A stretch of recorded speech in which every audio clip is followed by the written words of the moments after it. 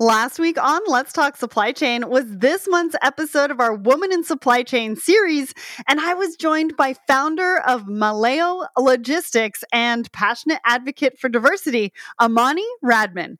We talked all about her career so far, moving out of the corporate world to found her own business, taking a family approach to logistics, and the importance of diversity in the industry. Plus, she shared her experiences as a woman in supply chain, as well as her words of advice for all the women following in her footsteps.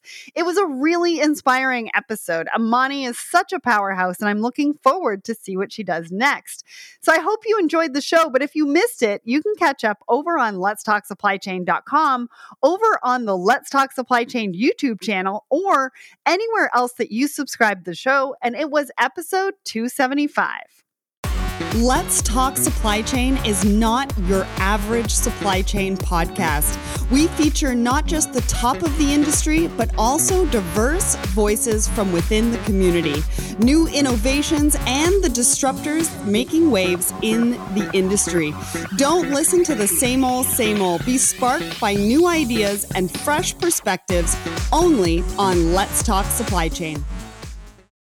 And now a word from our sponsor. It's time to take control over your supply chain with Cavallo.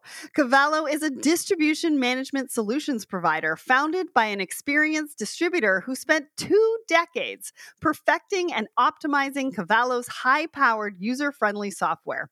Cavallo offers the ability to have complete control of your process with automated workflows that offer business rules and alert logic that will streamline your distribution operations. Leverage Cavallo's state-of-the-art business intelligence platform that provides real-time intelligence of your customers' orders, alerting you if they are out of compliance, or even better, bringing awareness to areas in your business that are driving exceptional value.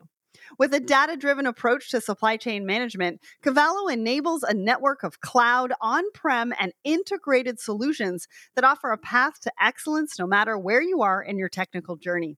For more information on how to accelerate growth with Cavallo's business intelligence platform and its game-changing distribution management software, visit Cavallo, CAVALLO.com today. Hello, everyone, and welcome back to Let's Talk Supply Chain. I hope you are all enjoying your summer. I know I am. And today I'm joined by a company that is creating reliable ocean shipping through effective digital contracts. Any idea who it is? Well, I'll reveal it after the poll of the week. So what we asked you in our poll was, what seat are you taking on a plane? We got 1,062 votes. 57% of you said window, 41% of you said aisle, and 1% of you said middle. Some of the comments that came in, Nick Morrow, who is picking middle? I'd be shocked if it gets 1 vote. We actually had over 8 votes. And Linda says, I'm the one picking the middle. My husband is a bit claustrophobic, so he needs the aisle, and I want to sit next to him. Clydeen, none. They canceled my flight twice. No, this is my nightmare. Audria, window seat. I'm a nervous traveler and hate being disturbed. Middle is overwhelming. Aisle is constant movement. Dan, as a private pilot, I'll take the left front, please. Tom says, I like the window because this means I don't have to be bothered by people getting up and down, moving past me. George says, if I can get it, I try to get one of the emergency exit doors. I can open it. I love having the extra leg room. Kelly says, windows. I need to see where I'm going, even if I cannot see anything. Mark, I'm terrified of flying, but I prefer to see the ground so I know where we are. Mary, window, because I love to look out at the scenery and take an unnecessary amount of cloud pictures. I love it. Mariette, cheapest seat available. And Rhonda, window, window, window. I love to look out and reflect while up in the skies. I love that. Thank you so much to everybody who weighed in on our poll of the week. Remember, we ask you a question every single Wednesday morning, and we want to hear from you. So make sure to go and check that out. Now, back to today's podcast. And which leading shipping technology brand is joining me today? Well, it's Naixex. Naixex was built to restore trust and reliability in global trade. As the leader in two-way committed contracts, their neutral exchange unites shippers and carriers with a predictable, efficient, and accountable system for global commerce. Today, Gordon Downs, co founder and CEO at NYSHEX, joins me to chat all about the company, what they do, the current challenges faced by the shipping industry, the importance of collaborative relationships, and how improving supply chain reliability will revolutionize the industry. But before we dive in, let's find out a little bit more about Gordon. Gordon is the co-founder and CEO of NYSHEX. Prior to starting NYSHEX with the mission to enable more reliable shipping, Gordon spent 12 years with a carrier at Maersk and 3 years with a shipper at SAB Miller, now AB InBev. So welcome to the show, Gordon. Thank you. It's great to be here. I am really excited to have you here. I recently exited my own business in the maritime technology space, and so I know this area very well. I know the challenges, I know the potential, because we are talking about an industry that is still juggling Excel spreadsheets and sending dozens of email just to book one job. So technology can potentially revolutionize shipping, and you and I have been talking about doing this episode for years. And I'm just excited to have you on the show finally and get into what exactly NYSHEX is bringing to the industry. But before we talk about NYSHEX in more detail, tell us about your journey from working all across the world for Maersk to co-founding NYSHEX. What did you learn along the way, and what made you want to start your own business? Yeah, happy to go into that. So the origin story is I joined Maersk straight after university, and I grew up in South Africa, went to university in South Africa, and actually was always fascinated by the shipping industry, and had studied economics and law, and then specialized in maritime economics and maritime law, which I thought was a lot of fun, and had a wonderful time at Maersk. Joined as part of their management program. They used to call it the MISA trainee program back in the day, and we just wonderful opportunity to see the world, to understand an industry that I think is fascinating, and really get exposure to all different elements of the business. And so that's been the sort of the journey that I was on with Maersk. And the lead into NYSHEX and how that all began is, quite frankly, quite early in my career at Maersk, we were dealing with some, I think it was booking rollings at some point. We had to call up some customers and tell them, sorry, we couldn't load them on the ship because the ship was full.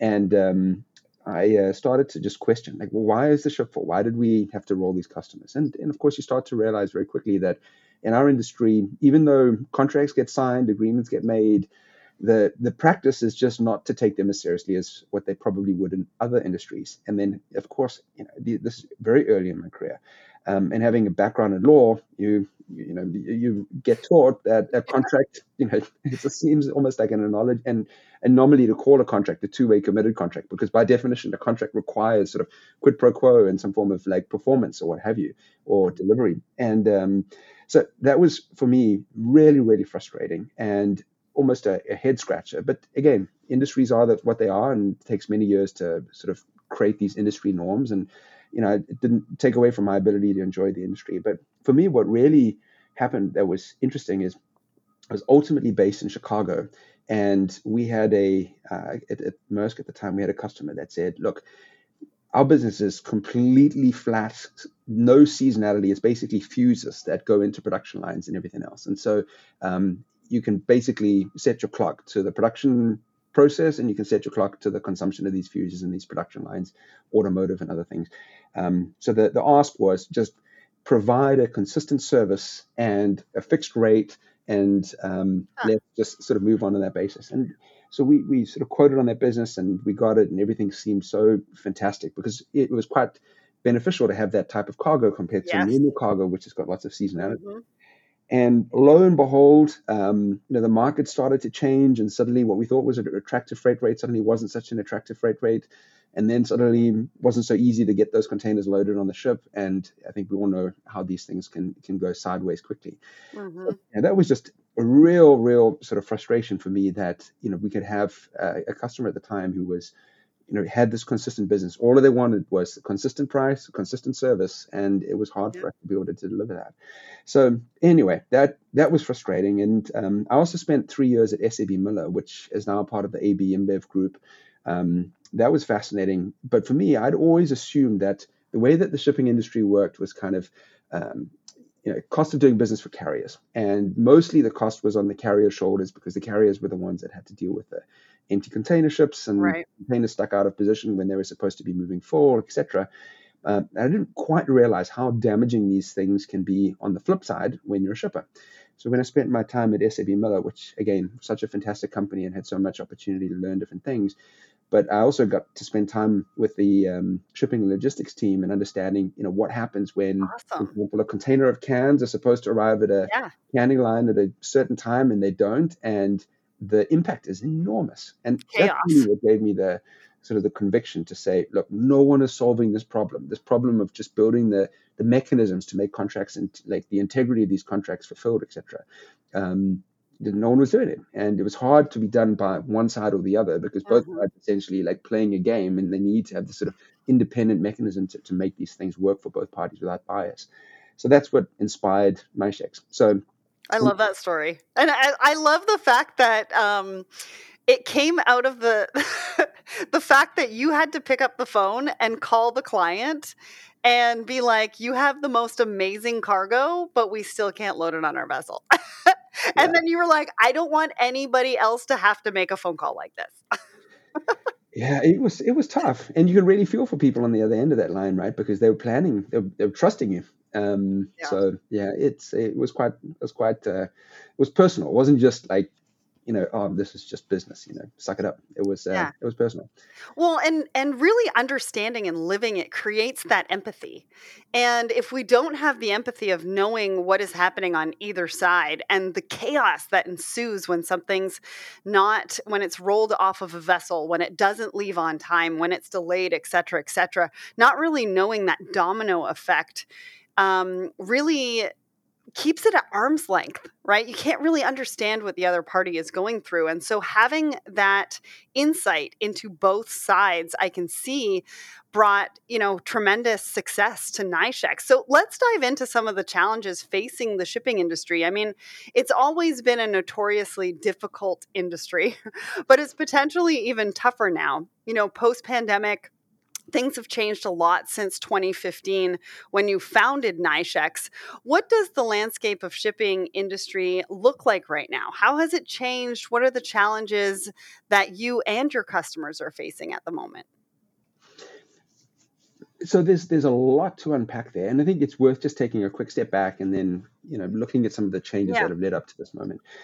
And I think for me, what was fascinating when we started piloting NiceX back in 2016, we launched in 2017. At the time, most people just completely accepted the fact that contracts, generally speaking, were made to be broken, Right. and there was sort of the accepted logic in the industry. And of course, when we started, we said, look, can you imagine how much value everyone will get if contracts are sort of adhered to in a more sort of rigorous way, etc. And people were like, well, look, let's give it a try. If it works, fantastic. We'll have solved one of the biggest problems that this industry has had for years. And if if it doesn't work, then at least we've learned something. And now we know maybe another approach we should try next time.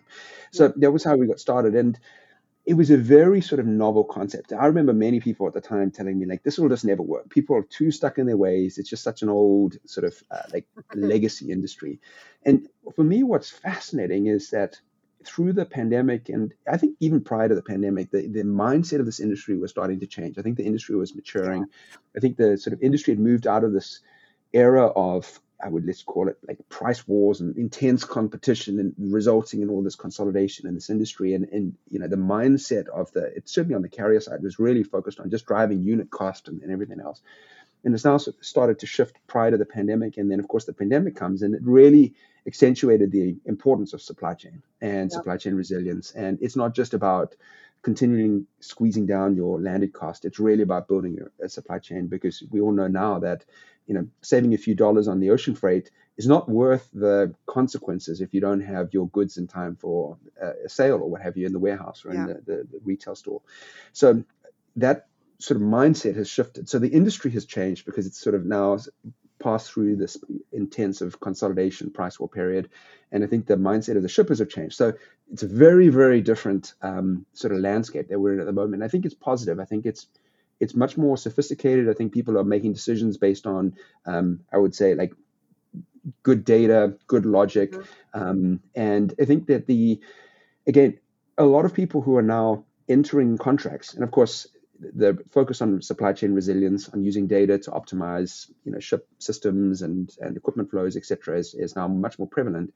And so the need for the technology around the contract settlement, the contract sort of monitoring and performance management, etc., is becoming far more sort of relevant. So in the early days, the focus on NYSHEX was very much on like, wouldn't it be great if we could change this industry? Now it's really a focus on, okay, we all recognize that this needs to change. How can we provide technology, tools, best practices, standards, etc., to help facilitate this change, which is now, I think, quite well underway.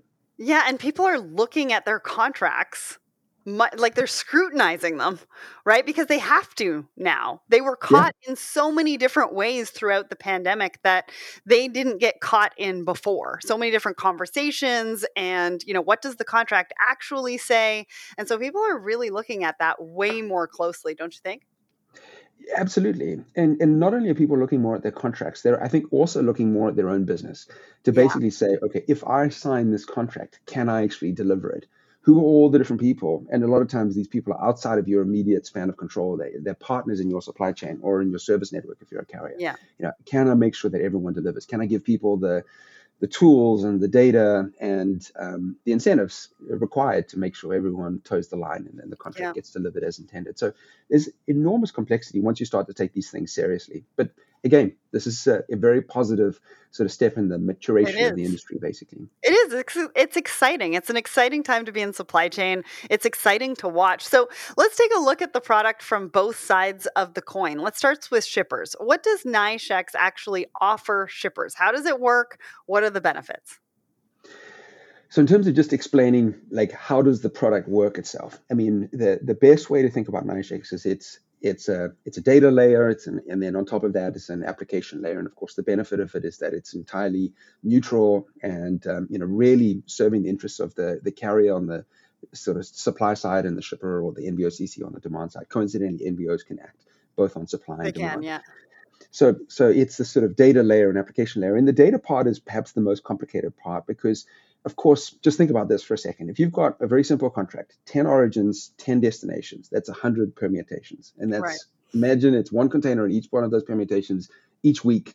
That's a lot of permutations, right? That's 5,200 permutations. And if you think each container has, say, 10 different touch points, the MTE release, the booking confirm, the container gate in, etc., that's another 10x on top of that. 52,000 like data points and permutations that need to be captured to be able to keep track of just what's going on in the life of that contract. And so the first part for us is being able to get all the data into a system in a way that a shipper can look at it and recognize, yes, that's what happened. The carrier can recognize, yes, that resembles the data I have, and it matches, it's harmonized. And of course, we can pull in data from schedules, vessel schedules, to see if a vessel is shifting or sliding or what have you, and produce a sort of harmonized, trusted system of record, because that's the most important thing. I think so often people go into the process of entering a contract. Something doesn't go according to plan. And then it's very, very difficult to know where the breakdown took place. And most people start off with the assumption that I'm perfect. It's definitely my counterparty. And they start pointing fingers. And so by having this sort of data, it makes it quite easy for people to tell, okay, whoops, you know what? I failed, or my trucker failed to pick up that container in time and gate it in on time. Now I know where I need to focus on improving. Or legitimately, the carrier failed to do X, Y, or Z. And now I can have a conversation with the carrier about how do we improve that part of the process. So it removes a lot of the blame game, and it puts the sort of focus on where it needs to be. So that's sort of the first piece of the puzzle, is really this like harmonized data layer, or the system of record. The second piece is the application layer on top, because of course having data is great, but it's quite meaningless unless there's really a way to use that to drive improvements. And so what we've done is built a lot of sort of different workflows that trigger based on certain events. And some very basic ones. For example, some of these contracts that are signed on NYSHEX are multiple years, and they're contingent on a shipper providing a forecast. And so we built these workflows that allow shippers to consolidate all their forecasts, pump them through the system. The carrier gets one view of the forecast, can say yes or no. And all that information sort of flows harmoniously through the system. It's completely transparent, like where the allocations are and where they aren't. And then that feeds into the contract sort of terms and ultimately into the settlement process. And workflows around exception handling. So if something went off track, quite frankly, most often we can see exactly where something went off track. And we know that this container should have been picked up by the shipper's trucker on this day, but it wasn't. So the system can derive all that. But there are occasions where the reason the container wasn't picked up isn't available in the data. For example, if the trucker went there and tried to pick up the container and looked inside and there was a massive hole in the roof, there's no data to provide, or at least that we capture today, that tells us that. So the shipper can then, or the trucker can take a photograph of the roof and put it in the application and say, you know what, in this case, I went to pick up the container, but it was damaged and therefore I wasn't able to pick it up. And so, there's workflows around how to supplement the data in the system with all of this. And then, of course, there's workflows around reconciliations at the end of the contract enforcement period, or there's all kinds of sort of touch points between the shipper or the carrier where information is gathered and that more comprehensive picture is created, allowing both parties to very, I would say, and this is the most important part, harmoniously, amicably move forward and get the contract back on track. And a lot of the time, this is basically just taking processes that would have been done, you mentioned in the beginning of the conversation, would have been done over email or in an Excel file or something like that, and just doing it in one shared, very transparent, very objective sort of set of technologies. So that's the underlying sort of like package of what it is. The value for a shipper really is twofold. The first part is just being able to manage your supply chain in a way that drives greater fulfillment. And we see it all the time. The average contract fulfillment rate, and this again is data that's pre-pandemic, it's got worse in the pandemic, is in the region of about 65%. Wow. And we're seeing fulfillment rates through the application in the order of 98%. So a vast improvement from 65-ish to 98.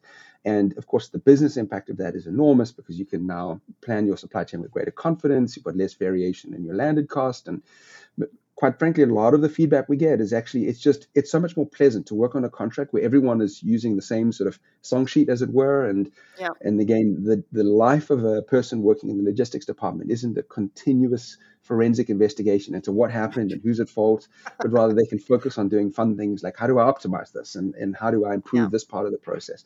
And takes away a lot of the sort of conflict or the he said, she said kind of stuff. So I would say, broadly speaking, that's what the application does, and that's how the benefits get realized on the shipper side of the equation. Well, and you're limiting misunderstandings, right? Because a lot of times when you didn't have that data or that technology, there would be a lot of misunderstandings, and there was a lot of blame game in the industry pre-pandemic. And so we're natural problem solvers. So to be able to give us a tool so that we can focus on optimizing, that is fun for supply chain professionals. The blame game and the forensic side of it, like you mentioned, is not fun for supply chain professionals. I mean, if we can, and the other thing too about contracts is it's very legal, like you had mentioned. And for supply chain professionals that don't have a legal background, they don't want to have to deal with that, but they also don't want to deal with the time that it takes to go through all of that. And so if the contracts are done and you can be able to use a technology that understands the contracts and gives you the data and the things that you need to be able to do your job properly, I mean, that's all supply chain professionals want. Yeah, I completely agree. I mean, this is a tool that, quite frankly, like if I was still working at Maersk or at SAB Miller, this is a tool I would love to have because it would have taken a lot of the stress and frustration out of the job that I had to do back in the day. So fully agree with the way you summed it up. Yeah, well, let's also just talk a little bit about the impacts of those benefits, because when I was doing the research for this show, according to Sea Intelligence, on-time reliability hit a historic low in the third quarter of 2021, falling to 34% from a recent high above 80%. But meanwhile, carriers are imposing record high rates. So it's safe to say that for shippers, reliability, fair, predictable costs have never been more critical right now. So talk to us a little bit about that. Yeah. So before we talk about the impact of that, I just have to quickly make a clarification. Sure. The role that we play as NYSHEX is really making sure that the carrier and the shipper both do what they committed to do. And there are factors that are well within the control of the shipper and well within the control of the carrier. And those are the ones where typically it creates the breakdown, i.e. the container was supposed to be gated in on time, but it didn't, or was supposed to be shipped on board the vessel, but it didn't because the vessel was overloaded or what have you. So those are factors well within control. The supply chain or schedule reliability, which is what I think Sea Intelligence was referring to, is really quite an anomaly at the time because of all the congestion outside. Take LA, Yeah. Long Beach, for example. There were north of 100 vessels out there at certain points when you consider sort of the long backlog. And this just, quite frankly, there's nothing that a carrier or a shipper can really do to avoid that. And in those type of situations, there's very little that NiceX can do. Basically, the technology, of course, makes it clear where these blockages are taking place, but Yeah. it's not really able to fix that piece of the puzzle. So I just want to be very clear that there's two sort of buckets of things that can cause supply chain disruptions. One is factors that are completely outside everyone's control, and there's other factors that are well within control. And of course, there's enormous value by just squeezing down those factors that are well within everyone's control. But just coming back to the question, what is the impact of all this? I mean, it is phenomenal. I mean, I saw a quote on BBC News I think it was yesterday, where Elon Musk was describing two of his Tesla factories is gigantic money furnaces. And the reason why he was describing them as gigantic money furnaces is because they couldn't get the supply chain to work such that there was shortage of goods, or I should say component parts for the manufacture of the Teslas. And he was very explicit in how much this was costing his company. And I think that just highlights that when a supply chain doesn't work the way it's supposed to, the cost is enormous. And it costs everyone. It's just complete value destruction. It's just pure waste. And it's such a pity when that happens. And the good thing is there are ways to improve these things. I think that the pandemic has shone a spotlight on a lot of the sort of challenges that everyone in the supply chain has been facing. And now there's a lot of emphasis on trying to address those challenges. So I think that coming out of the supply chain, as bumpy as it's been, coming out of the pandemic, as bumpy and disruptive as it's been, I think that it's going to result in a much more robust, more resilient sort of shipping and logistics industry, coupled with the supply chain that runs on top of that. And so much innovation. I mean, people are taking a look at their supply chains and really trying to figure out where they're going to make their products or where raw materials are coming from and what does that look like and how do we gain or how do we optimize more our supply chain. So still sticking with the shippers, talk to us about the integration process and the onboarding process, because I know for a lot of supply chain professionals, shippers that are looking at new technologies, they're like, how long is this going to take me? What is involved? So let's talk about that before we get into the carriers.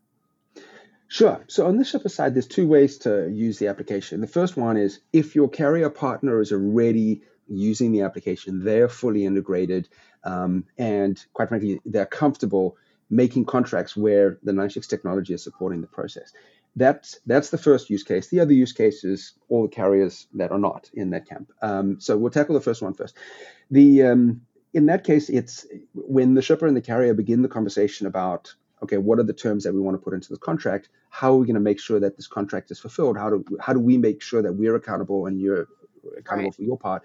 That's very important to have the conversation about, like, what type of technology is going to enable this. And again, if the carrier is already using NiceX, very often they'll say, okay, well, if you prefer to use NiceX as the sort of the settlement platform or what have you, then let's use NiceX as that. And so it's generally very easy to get that sort of baked into the contract at the time that you're sort of setting up that contract. In that case, the good news is the carriers are already loading all the data into the system. For the shipper, it's very easy to be able to see exactly what were the terms of the contract that I agreed to. It breaks down oftentimes rather elaborate legal terms into very clear, machine readable statements as to what is the allocation and what is the sort of the lane level equipment flow, etc. So that's the first part. Large part of that integration is already done. It's quite smooth. There is an add-on that if the shipper were to say, okay, this is fantastic, I get a lot of information, I can see how I'm performing, I can see how my carrier is performing, but for argument's sake, maybe there's more value if I can share information about my forecasts or information about what bookings I'm requesting. Right. So instead of having to manually look into the system and try and compare where the forecast might differ from what the allocation is, now that can be integrated. So the shipper has an ability to use our APIs, or there's other means. We have this thing called a data lake that this information can be pushed in there. So they can really be a harmonious sort of single version of the truth where all that information is aggregated, and both the carrier and the shipper have a sort of a common understanding of how their contract is performing. So that's the sort of the first flow. And again, it's it's pretty straightforward. Most of the heavy lifting and integration is done on the carrier side upfront. The second flow is we do have a product where we're actually in the process of releasing it now. It's still in beta, Exciting. and very exciting. And where basically a shipper could say, look, I have a contract and it's an existing contract, and maybe there are penalties and two-way commitments, maybe they're not, but I just want to use the technology, the system of record, and the workflows and that application layer I described earlier, just to make sure that everything is managed in one place. And so we now have the ability to ingest that data. We use a third-party data aggregator to be able to sort of ingest that information to our system. There still is the ability for the shipper to be able to take their own data, forecast or booking or other data, and meld it into the data. We harmonize all of that.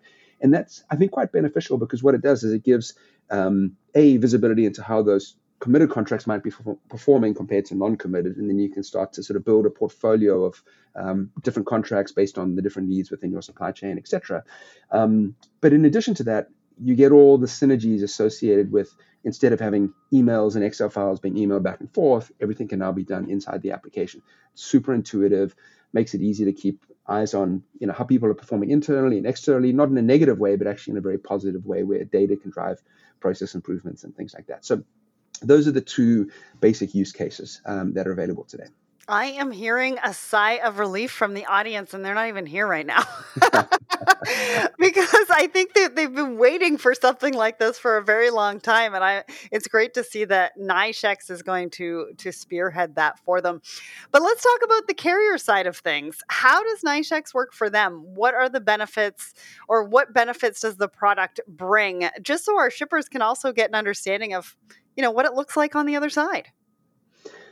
Sure. So the carrier use case is very interesting, because, of course, carriers need to operate at scale. For them, it's all about making sure that the ships are properly optimized and utilized, and the equipment flows are moving in the right direction. So for carriers, it's a much more sort of macro management sort of process. But of course, at the same time, carriers have a large focus on being able to give their customers a positive experience. A lot of customers are becoming more focused on that customer experience, customer centricity, etc. So it's a slightly different approach that carriers are taking, but by the same token, it all boils down to exactly the same sort of pipes and plumbing, etc. The cargo needs to flow on those ships. The containers need to be loaded with cargo so that they can flow on their rotations, etc. So how does a carrier use NYSHEX? Again, like I described when we talked about the first use case, a lot of the carriers are using NYSHEX today, where they are basically integrating with us. They're allowing all of their booking confirmation data, or their equipment milestone data, or their contract data to flow into the system, trusting that we're providing that harmonious or harmonized, let's call it that, the system of record, and also supplementing that data with additional information from the shipper, etc. So this is enormously valuable for a carrier to have that technology layer already sort of pre-developed. It saves the carrier having to go through all the trouble that we've already gone through. There's an analogy we often use. It's kind of like a utility. Once it's built once, use it many times, versus having every carrier have to go and build it completely for themselves. And then, of course, run the risk that some shippers might not want to use that as the system of record. They might want to use something else. And so you have an adoption risk as well. So, that utility of this, like we just talked about earlier, that system of record is enormous. The other component, which I think is valuable for a carrier, is the fact that NYSHEX is neutral. And again, our entire existence is predicated on the fact that we are serving the needs of our carrier and shipper members. And again, NVOCCs can be on both sides of that equation. And so therefore, when a shipper and a carrier make a contract on NYSHEX, and the system generates the sort of the outputs that says, okay, it seems like as if this was the cause of the problem on this day in this location, there's some degree of trust in that. And I think outside of NYSHEX, we've heard from a number of different shippers, even from carriers, saying that it feels a little bit like there's a black box. There's at the end of whatever it is, a month or a quarter, at the end of the contract, there's a report that the carrier produces and says, okay, we performed this and you performed this, and there you have it. And it doesn't feel very transparent, doesn't feel very fair. And that, again, can result in a lot of the he said, she said, blame game, back and forth, etc. So that neutrality that we provide is another very valuable component for the carrier. And then the final piece of this is, again, going back to workflows. For a carrier to be able to service their customers, they need to be able to respond when things go wrong, because it's inevitable. Things are going to go wrong. It's just the nature of this industry, not necessarily for anyone's fault, but there needs to be a mechanism to deal with these things. And typically, without NICE, there's a customer service person or customer experience person on the Yeah. carrier who's responsible for reacting to the complaint that they might get from the customer, doing the forensic investigation. It's a huge lift. It creates a lot of frustration sometimes within these organizations that they have to spend all their time on this kind of stuff. And so by virtue of all the data being in one place and all these workflow layers being built on top of it, and now what we've been able to do for carriers is actually integrate through APIs into their system so that they don't have to Awesome. necessarily log out of their system and into our system to update a reason code. They can do it inside their system, and their data are just flowing back and forth. So Great. there's a lot of value for a carrier in terms of being able to just leverage this, like we say, the common utility. It's already built. You don't have to go and build it. That means basically you can use whatever IT spend you would have spent on building this to go off and build something that's highly differentiating to your business, etc. And then there's the benefits of trust that your customer can, have greater confidence that the data is independently verified, and there's this workflow that creates efficiency for your own employees, etc. And I think one point just to add, we talked about, carriers have a finite amount of capability, capacity, resource to invest in product innovation and everything else. And some of this sort of like the block and tackle, the pipes and plumbing, it doesn't require enormous amounts of investment. This is really where there's enormous value from having a common sort of digital infrastructure for this industry versus every carrier trying to build their own. But where carriers, I think, really are innovating, and it's super exciting to see, is that many of the carriers that we work with are coming up with different types of contract products to fit the needs of their different customer segments. Some carriers offer a product where there's a degree of flexibility in the contract, and others are rather strict. And again, different customers have different needs, and some of those products fit their different segments in different ways. And so I think that's really exciting to see innovation taking place on that side. And our job is to make sure that our system is always able to support whatever innovations the carriers are coming up with, so that we can still, again, provide that, like we call it, the pipes and the plumbing of how these contracts get ingested, converted into machine readable terms, and then all the actual data gets reconciled back and forth to provide that sort of system of record. So I hope that all makes collaboration. Like exactly. What you're talking about is collaboration, which is what we've needed in this industry for a long time. And I say collaboration is the future of business all the time. And I think the other big component of that is the trust, is that you are the neutral party, but both parties are trusting that you're bringing them together. And because relationships matter, right? That's what they said at TPM this year. Relationships really do matter, and it's people that drive supply chain, and it's the technology that enables us to come together to be able to do that and share the data and make sure that we're all successful and we're all optimizing. I think the other thing too for carriers, I just emceed the management meeting for Hapag in Germany. And they have a lot of things to think about. They have a lot of innovation that they are looking at. They have investments in sustainability and fuel. And what does that look like? And what does that look like for their vessels? And so they have so much to think about. And so if they can work and partner with somebody like a NICE to really help with the pipes and the plumbing, like you were talking about, to make it easier and takes one thing off of their plate. I mean, I could just imagine how much, that means to them just in, in an environment where there's so many different things that they have to keep on top of and really figure out for the betterment of the industry. So I'm really glad that you shared that. Now, who is your ideal client? I know you've got the carriers and the shippers, but can you walk us through what that looks like? Because I might be sitting in the audience thinking, okay, well, I really like the sound of this, but am I the right client for them? So what does that look like? It's interesting. I mean, actually, I'll tie it back to the point you just made. So trust and collaboration. For me, this is so paramount. And I can't tell you how many times I've been in a situation, again, pre-NICE, where the intention of the parties, the carrier and the shipper making that contract, is good. They want to fulfill the contract. Okay. There is a genuine good faith effort put into the negotiation of the terms, the fulfillment of the contract, etc. But it's just hard. It can be very difficult to keep track of everything that's going wrong. And when it gets hard, it can get frustration, emotions get in the way, cause a strain on those relationships. So quite frankly, having the technology that enables the fluid sort of flow of information, the transparency, all of that just serves, to your point, to build the trust.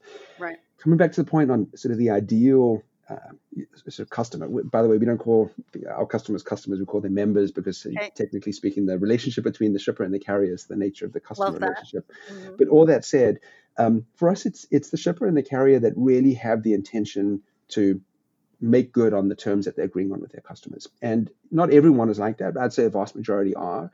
And where they recognize that, okay, so what we need is the common set of data. We need that workflow. We need that mechanism that is keeping both of us accountable through transparency and fairness, neutrality, etc. I think that's where it really sort of the sweet spot would lie.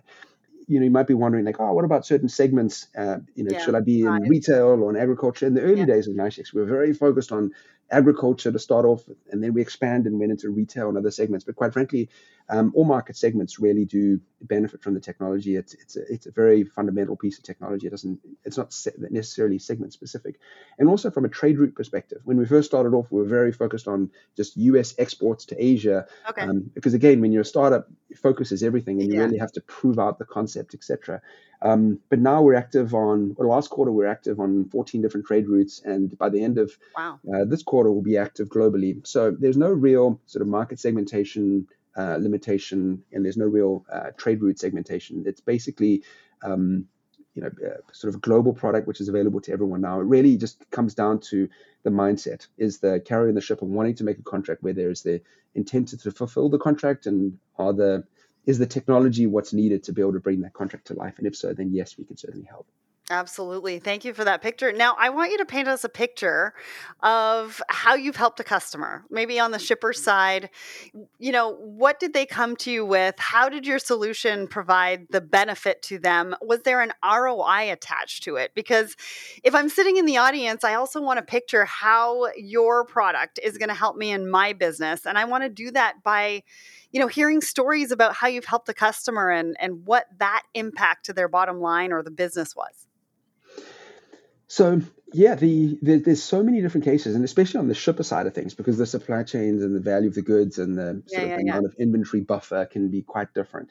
But I love this. This is such a great quote. I'm not sure how much detail I can go into, given the That's okay. sensitivity of this. But there was a member that was using a NICEX contract in the build up to Halloween, and they were selling. They have these sort of pop up stores that sell Halloween Okay. goods the weeks before Halloween, and my kids are great customers of that company. And anyway, they made a contract on NICEX, and they made some contracts outside of NICEX. And quite frankly, the NICEX contracts way outperformed the other contracts because again, there was all the structure and the integrity and everything that goes with it. And I remember at the very end, they made this they gave us a quote, and we were able to share it with some of our stakeholders. Basically said, NICEX helped us save Halloween. And I was particularly proud of that one. It's hard to quantify the ROI, but certainly when I explained to my children that the reason that Halloween was a success is partly due to the technology that we've given to our carrier and shipper members, that felt pretty good. But there are so many different use cases. And again, it really it boils down to how much exposure there is in the supply chain. And if you look at the amount of times CEOs in their quarterly earnings calls, are mentioning supply chain bottlenecks, it's significant. And it's a contributing factor of A, reduction in margins, and B, also reduction in total sales, because of course, if you don't get your goods into warehouse or into in front of your customer on time, you lose those sales. So it is, we're talking sort of millions and millions, if not billions of dollars worth of waste that gets destroyed in this process. Yeah. So the value proposition is, there are components of it that are related to like, oh, well, you can save X amount of days in the average logistics professional's life by using the technology. But the real impact comes from, if you have a more resilient supply chain, you don't have to worry about that margin compression. You don't have to worry about the lost sales, etc. Yeah. The carrier side of things, it goes back to that as well, in the sense that, when you're a carrier and you're running a vessel that might be sub-optimized because you had a container that you expected to show up but didn't show up, that the value of that space on your ship completely perishes. It's not like, if you're in the world of manufacturing beer, like in my last company, if you don't sell your beer today, you can sell it tomorrow. But if you're a carrier and you have a vessel that's leaving Hong Kong at 5 p.m., either that ship is fully used or it's not. And if it's not, the value is destroyed. Right. So, by virtue of being able to use the technology, again, there are all these workflow efficiencies, etc. But by the same token, there's this enormous sort of waste reduction of being able to optimize those ships and optimize the equipment flows, etc. So there's a big, a really big return on investment for this, and we're really excited to be able to play this role in the industry. Yeah, absolutely. And I think, again, providing that example, right, shows empathy to the carriers as to what they go through when a container doesn't show up, right? We don't really think about it. We maybe as supply chain professionals or shippers, but the value of that space, and they have to leave at 5 o'clock regardless. So I'm glad that you shared that with us. So I don't want to wind this down, but we do. And my last question is kind of about the future. What does the future hold for NYSHEX? And maybe give us some views on what you think the future holds for this industry. Well, again, I wish I had a crystal ball, but I can tell you from NYSEX at least that we're really excited about the ability for us to get more deeply integrated into the data flows and the financial flows in the industry. I think the one thing which is very clear is that there is a lack of the basic, let's call it, digital infrastructure in the world of container shipping. And I think that's because the industry for so many years was stuck in this sort of price war period of consolidation where the foundations weren't laid the way they were supposed to. So we really are playing a big game of catch up, trying to sort of pull these foundations that are so desperately needed to create the efficiencies in the industry. And we're excited because it allows us to grow and to create more value for our members. It also allows us to start exploring the financial flows because there's again, the contract, generally speaking, is the nucleus of what will ultimately become the freight invoice. And we all know freight invoices can be quite challenging in this industry. So getting more involved in that sort of reconciliation of the invoice against what was agreed to in the contract versus what was actually the performance. So there's enormous value for us to sort of help create for this industry in that area. As it relates to the industry going forward, I think, look, the industry will never be what it was pre-pandemic. I can say that with a great deal of certainty. I might not have a crystal ball, but I'll tell you there are two things that are going to fundamentally change, or that are fundamentally changing in this industry. Number one is that the industry has sort of broken away from the old like price war sort of stage. Who knows?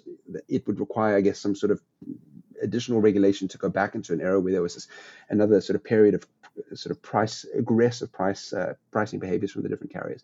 So I think the sort of industry has come out of that, and it's going to start making returns that are going to be more attractive to their shareholders, just like most other industries would. So I think that's something which is fundamentally changing. And then the other fundamental change is the shippers are going to start taking supply chain resilience much more seriously. And in the past, I think for years, everyone had just assumed there's always ample capacity and the price of shipping goes only one way, and that's down. Of course, that can't always be true. But that, I think, it's no longer the prevailing wisdom, at least amongst the people that I'm speaking to in the industry. And I think people are starting to anticipate that there are plenty of potential risks in the supply chain. I mean, most people don't talk about this, but the IMO 2023 regulations and the sort of the IMO goals for 2020 or 2050 or 2040, depending on the carrier and what their aggressive stances are. This has a fundamental impact on the type of vessels the carriers are sailing. And that is going to have a fundamental impact on how they structure their fleets and what routes they're able to service. And it's going to have an impact on the market for shipping. And by definition, it'll have an impact on supply chains. So that's just one example. There's so many others, geopolitics, and you name it, you can think of them. So the point being is, I think the mindset of this industry is shifting from one of we can just take it for granted, you don't have to think too hard about it, to now you have to proactively manage the risk associated with your supply chain. And supply chain resilience requires a lot of effort. It's not just something that happens by maintaining good relationships with your carrier providers. That's definitely not enough, as it perhaps used to have been in the past. Yeah, and it takes technology. It takes people with the knowledge.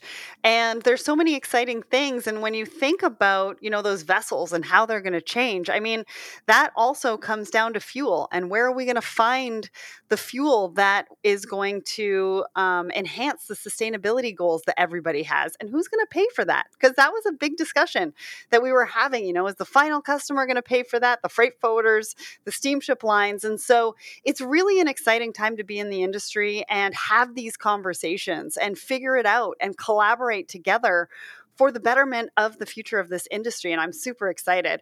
And so I really enjoyed that conversation. I mean, it's a really Likewise. critical time for the shipping industry as it continues to face evolving trends and challenges, meet those sustainability goals, and address post-pandemic impacts. And in this climate, never has reliability, efficiency, and cost certainty been more important. So working with a partner like Naixex, who are delivering 99% fulfillment of contract, 100% landed cost certainty, all with a focus on collaborative relationships, could change the face, not only of individual businesses, but of the entire industry. And it's so exciting, and I'm looking forward to seeing more.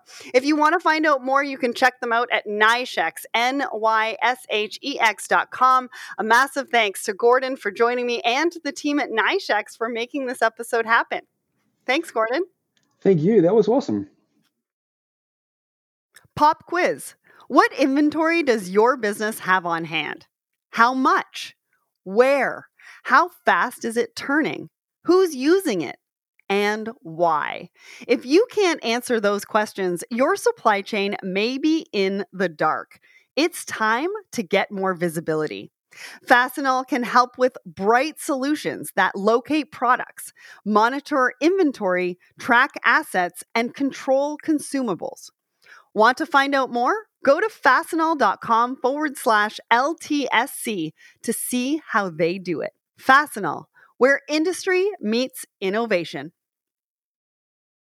If you would like to hear more, we have plenty more podcasts for you featuring the best and brightest in the industry. Head over to our YouTube channel or our website, letstalksupplychain.com, to check out the latest. And remember, if you're having a supply chain challenge, we have most likely had the solution on our show. So use the search bar on our website, type in the keyword, and all of the content based on that keyword will show up. And remember to come back next week. And this is going to be part 1 of a 2-part series with Jonathan from Let's Talk Supply Chain Asia Pac. And we have a huge announcement about ships that you are not going to want to miss. So definitely stay tuned next week so you can learn all about our little secret that we've been working on for so long. We cannot wait to share it with you. And if you enjoy the show, there's a few ways to support us. You can follow us on LinkedIn, Twitter, Instagram, Facebook. We're also over on TikTok. Subscribe to our newsletter at letstalksupplychain.com and subscribe to our YouTube channel, Let's Talk Supply Chain, as well. And remember, if you are looking for a reliable shipping platform for your ocean freight shipments where you can find a freight forwarder to move your goods at amazing prices, go and check out ships.com. That's SHIPZ.com. They are really making shipping and tracking your shipment easy. You can also find some really cool merch and purchase our exclusive supply chain dictionary in our shop at letstalksupplychain.com. Plus, you can get that dictionary for free. It's 107 pages full of all the acronyms in the industry, and you can get it for free by going to Let's Talk Supply Chain Instagram and DMing us Talk1. And remember, if you want to be featured on an upcoming episode, go to Apple Podcasts and rate and review the show. Great week, everyone. Thanks for listening. And remember, ship happens.